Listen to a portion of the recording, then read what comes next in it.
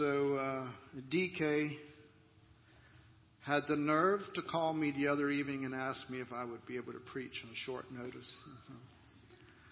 So I've had something on mind for quite a while. I don't really have anything against it. I know what it's like. So I just wanted to rub it in a little bit. I had something on my mind to share for quite a while. And so I'm not exactly sure how it'll come out. But I like to study the Word of God. I don't consider myself a real good scholar, to be honest with you, but I still like to study the Word of God. I enjoy it, and it always encourages me. And one of the things that I have discovered in my walk with God is that you can actually study the Word of God and be free. What I mean by that is you don't have to try to maintain a pattern of thought and try to make the Word of God fit into that. You can study the Word of God and let the Word of God say what it actually says. And so that's been liberating for me, and I enjoy doing it. Let's see. Let me start in 2 Timothy chapter 3. That's actually the text that I'm going to read from to start with. We'll be going into a couple different scriptures, but I would like to start with that.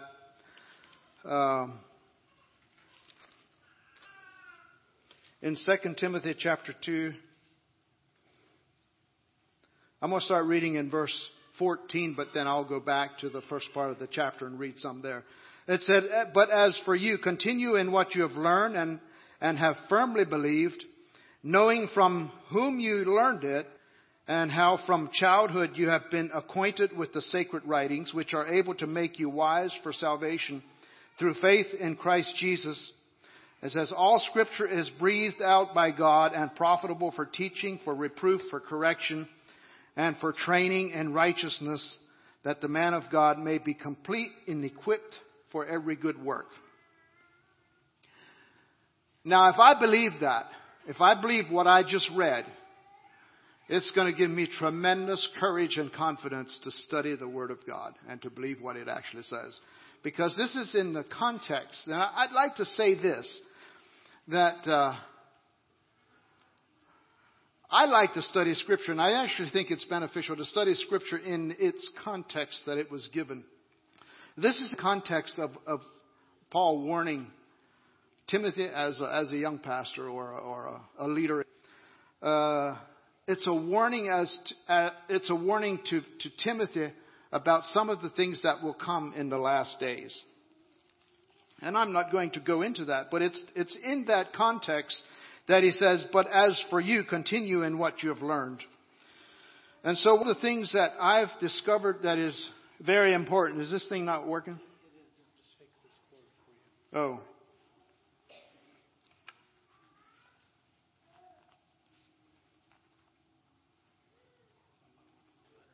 Better. Thank you. One of the things that I've discovered in studying the Word of God and just walking with God is very important. I think it's very fundamental to our walk with Christ. And that is to be confident or assured that you have been accepted. The Bible says in the beloved, or accepted by God. To where you actually have that confidence and you can walk in that liberty and that freedom. You don't find yourself constantly trying to do something to appease this confidence that He has accepted you. And when you have that confidence, it gives you a liberty to study the Word of God with an open heart and an open face. Maybe say it that way. And so that's what I hope.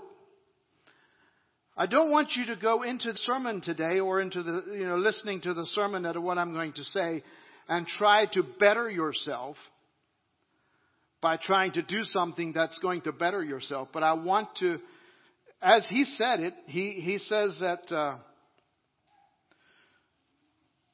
he said this way, as for you, continue in what you have learned. I want to say this, that we have this confidence when you're accepted in God, accepted in the beloved, and you have this confidence in your heart. There's more of a liberty. There is a liberty in your own heart to allow God to lead you through tough situations, good, in the valley or on the mountaintop, or wherever He chooses to take you. And so we're talking about, I was talking a little bit about reading or studying the Bible in context. I think there's the Bible has a context that's overall. There's a context if God is good and God is wanting to bring His people out, or bring His people along, or lead His people. And how He does that has a lot of different variations in our life. So I just want to look at a couple verses now and show you that what Jesus said is that the Scriptures are going to be fulfilled.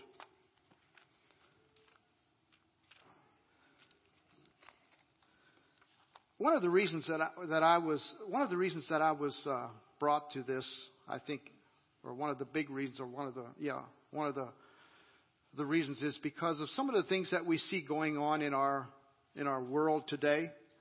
Of course, you have social media, and so you have access to a lot of different people's thoughts.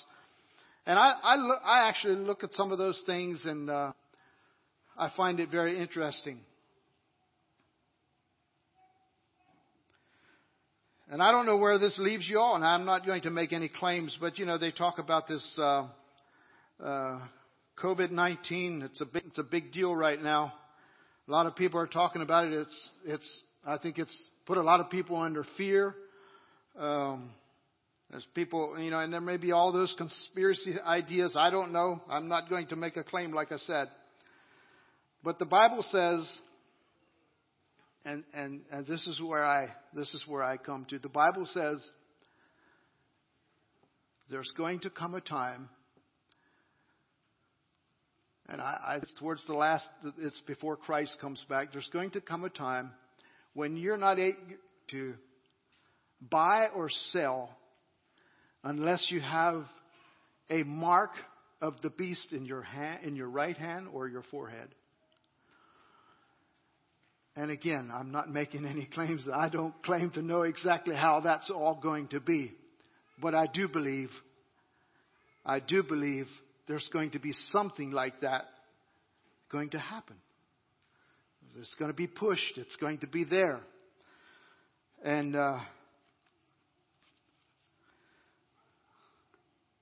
at the same time, we believe God is a loving God. He's a good God, and He's going to preserve His own. You don't need to fear that. I want to share that with you. I want to tell you that. But Paul was telling Timothy, you learn the things that you've learned, and I really want us to be encouraged to be confident in God's word, to be confident in what God has said. It's going to come to pass. The prophecies referred to the. In fact, let's turn to Matthew 26. I want to read a couple verses in there. This was Matthew 26.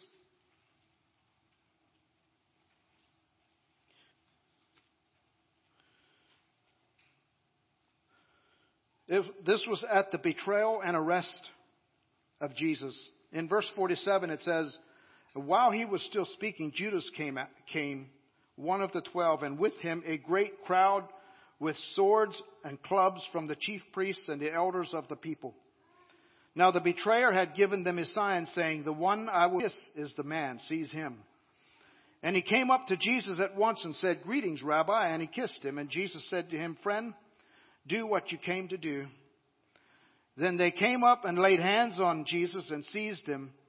And behold, one of those who were with Jesus stretched out his hand and drew his sword and struck the servant of the high priest and cut off his ear. Then Jesus said to him, "Put your sword back into its place. For all who take the sword will perish with the sword.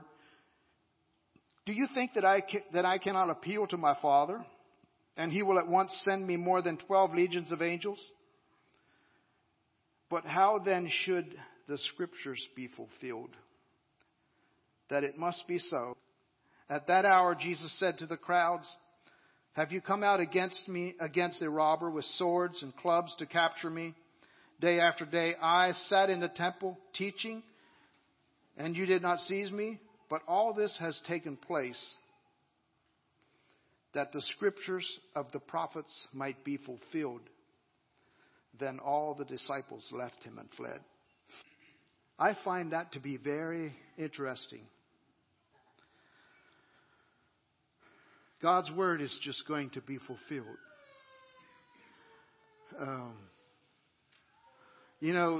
I don't think the enemy of our soul can see everything. I don't think he knows everything.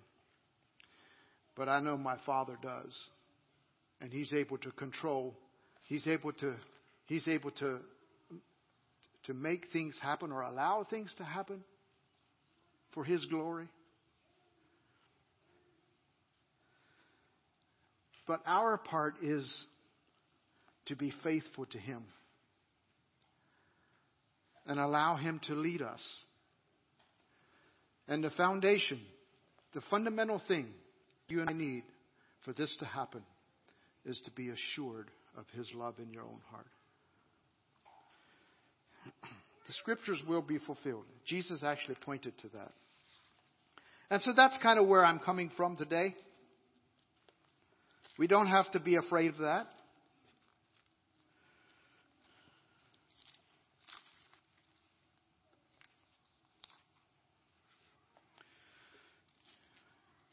It's like all of us, that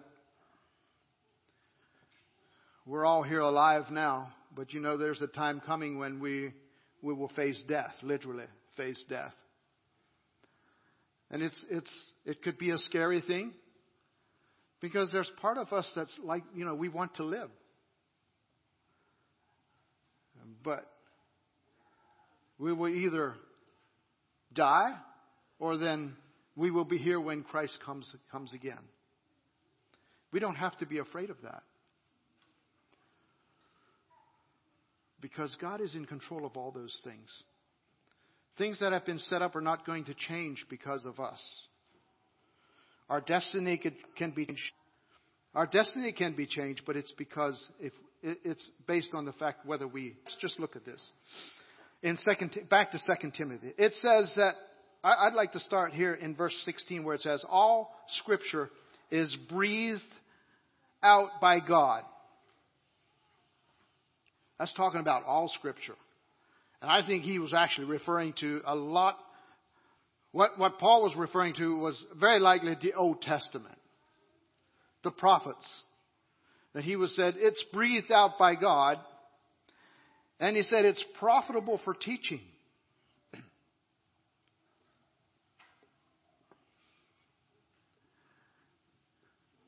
So if Scripture is breathed out by God, it's something that we can rest we can be confident in that.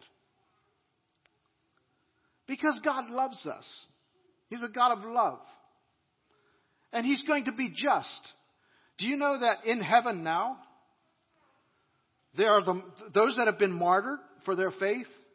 Do you know they're crying out, "How long? How long? Till our blood is going to be avenged?" They're actually crying that out. That tells me that God is a just God. There's justice coming. There will be justice coming for the believer. But it's all in God's plan. And to me, that gives me a lot of comfort. I don't have to fight for my rights. I don't have to fight for anything. I need to walk with God. All Scripture is given. You can trust that. You can trust Him for that.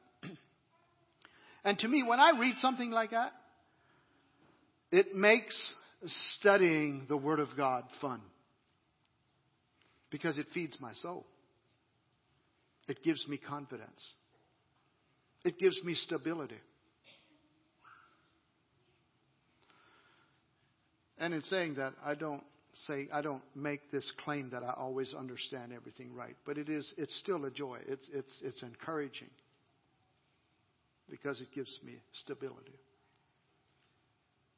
I don't have to be afraid of death. I don't have to be afraid of what people think about me. Sometimes it does bother sometimes. I don't have to be afraid of what people say about me. That really makes no difference. Now, that doesn't mean I don't value your opinion. But the bottom line, that's not the bottom line. It's important. It's important what God thinks about me. It's important what God thinks about you. What He has to say about you. That's why it's important to study the Scriptures, because it's profitable. All Scripture is breathed out by God and profitable for teaching. And we all need teaching, don't we? Teaching. And so God is a teacher. And He will teach you. If you open your heart to Him, He will teach you. He will teach you how to walk with Him. He will teach you how to respond in a business deal. He will teach you how to respond to your neighbor. God is a teacher. He cares about your life.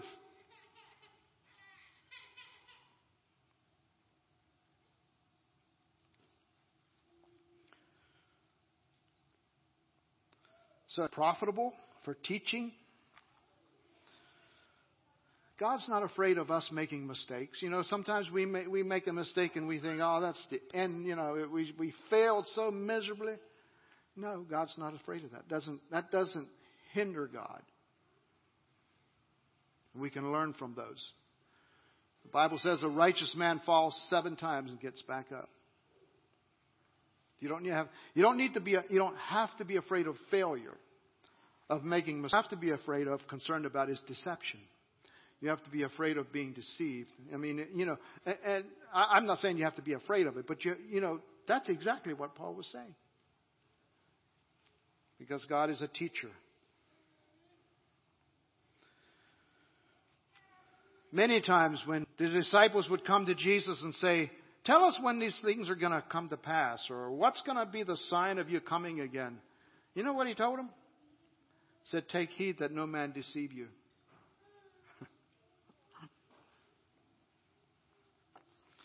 God is a good teacher. He will teach you how to live your life. He will teach you what's important. But you have to be sensitive to what He has to say.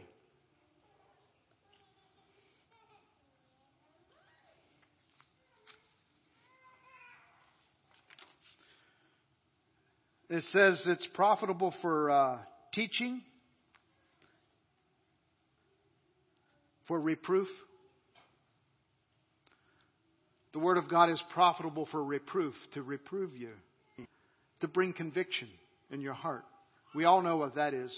You know, when we feel guilty, feel a little unfulfilled, or just, you know, we sense the Spirit of God is wanting to show us something. Well, the Scripture is profitable for that, to do that. For you in your life, you can have that. You can trust Him for that. If you read God's Word with a heart that's open, that wants something from God. You're not afraid of it. You want something from God.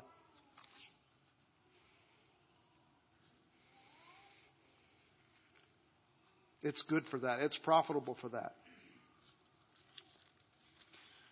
In Hebrews chapter 12, I'm going to turn to that and read a couple verses.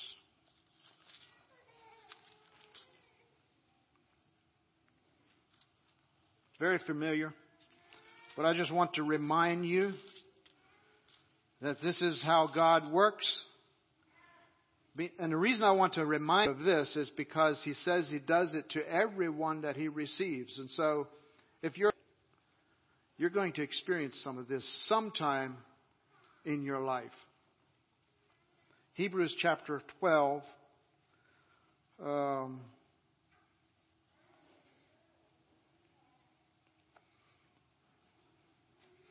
Maybe it started in verse 1. Therefore, since we are surrounded by so great a cloud of witnesses, let us also lay aside every weight and the sin which clings so closely, and let us run with endurance the race that is set before us, looking to Jesus, the founder. It's the one we sing about. It's the one we talk about. He's Jesus, the founder and perfecter of our faith, who for the joy that was set before him endured the cross, despising the shame, and is seated at the right hand of the throne of God. Consider him who endured from sinners such hostility against himself, so that you may not grow weary or faint-hearted. That's why you need to consider Jesus. If you do this, it will surely encourage you. If you go through, or if the way seems unfair, or just seems tough or hard, consider Jesus. Because he already went that way. And the encouragement, the admonition here is for you to consider him so that you don't get faint-hearted or so that you don't get lax in your faith to keep walking with God. With an open heart. Sometimes we try to walk with God, but we kind of close our heart. We're just not sure if we want to go that way. This is talking about walking with God with an open heart. Consider, I already read that. Okay. That you not grow weary or faint-hearted in your struggle against sin. You have not yet resisted to the point of shedding your blood. And have you forgotten the exhortation that addresses you as sons? My son, do not regard lightly the discipline of the Lord, nor be weary when reproved by him. For the Lord disciplines the ones he loves and chastises every son whom he receives. Now, when the Bible says that he chastises every son that he receives, whom he receives, that means everyone.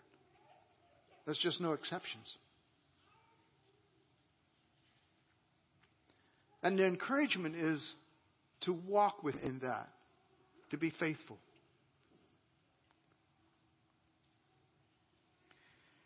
You have to endure. God is treating you as sons. So fathers, if you want to know how to treat your sons that you love, it needs to be part of your interaction, needs to be discipline. Because that's how God treats us.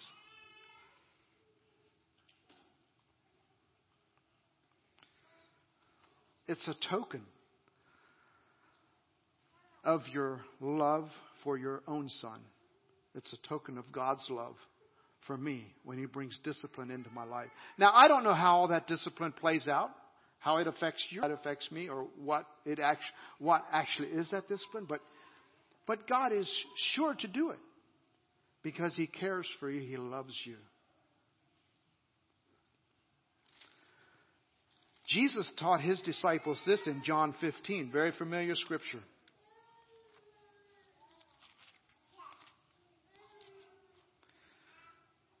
I am the... And he was probably talking to people that kept vineyards. I don't know, but I just expect they knew exactly what he was talking about. He says, I am the true vine. My Father is the vine dresser. Every branch in me that does not bear fruit, he takes away. And every branch that does bear fruit, he prunes, that it may bear more fruit. Just can't get away from it. As much as we like to sometimes, we cannot get away from it. Because if you're bearing fruit, God's going to prune you so that you bear more fruit. Because that way he's glorified. That's what we want. We sing that. We say that all the time. That's what we want. And Paul was encouraging the believers, or Timothy, to encourage the believers to accept that, to walk with Him.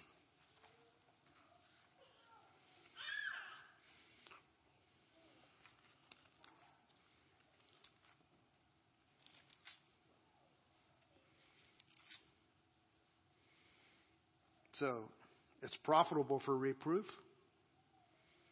correction. It's profitable for correction. If you think, God's been so good. I'm still learning to walk with God. I am. Still learning how to walk with God. But He's good. He's a good Father. Very good Father. He corrects me. He corrects my thinking sometimes. At least that's the way I see it.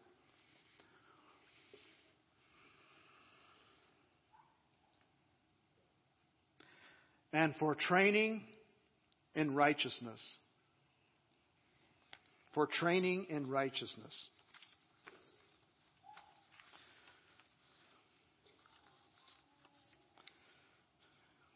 Titus, and just read a couple verses in Titus. Very familiar. Titus chapter 2.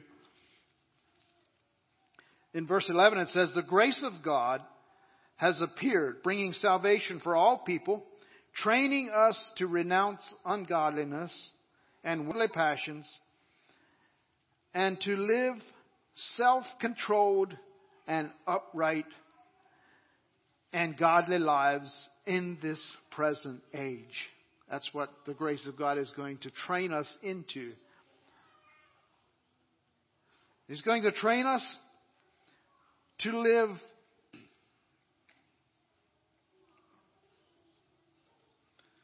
training us to renounce ungodliness and worldly passions, and to live self-controlled, upright, and godly lives in this present world. And so, the grace of God is going to teach us to reject some things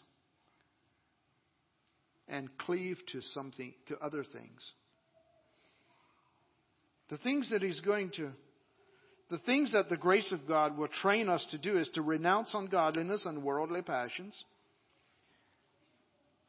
And He's going to train us, the grace of God is going to train us to live self-controlled, upright, and godly lives in this present world. Right now. It means right now. And the grace of God would train you to do that. That's what it does. It teaches us that. So that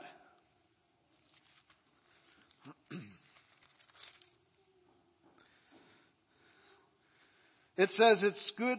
All Scripture is breathed out by God and profitable for teaching, for reproof, for correction, for training in righteousness, that the man of God may be complete, equipped for every good work.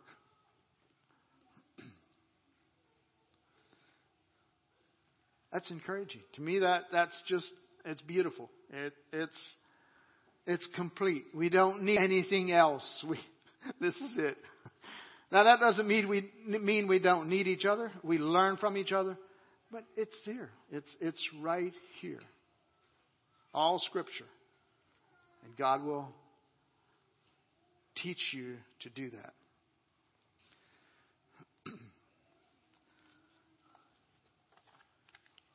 So there you have it.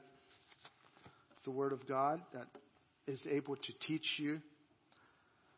And my encouragement, walk with Him that way. With that kind of an open heart.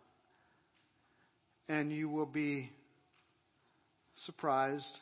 I'm sure He will surprise you many times. But again, the fundamental thing is you have to be assured of His love for you. You're not doing this to be accepted of Him. You're doing this because He wants to glorify Himself. And He will do that by your life if you allow Him to do that.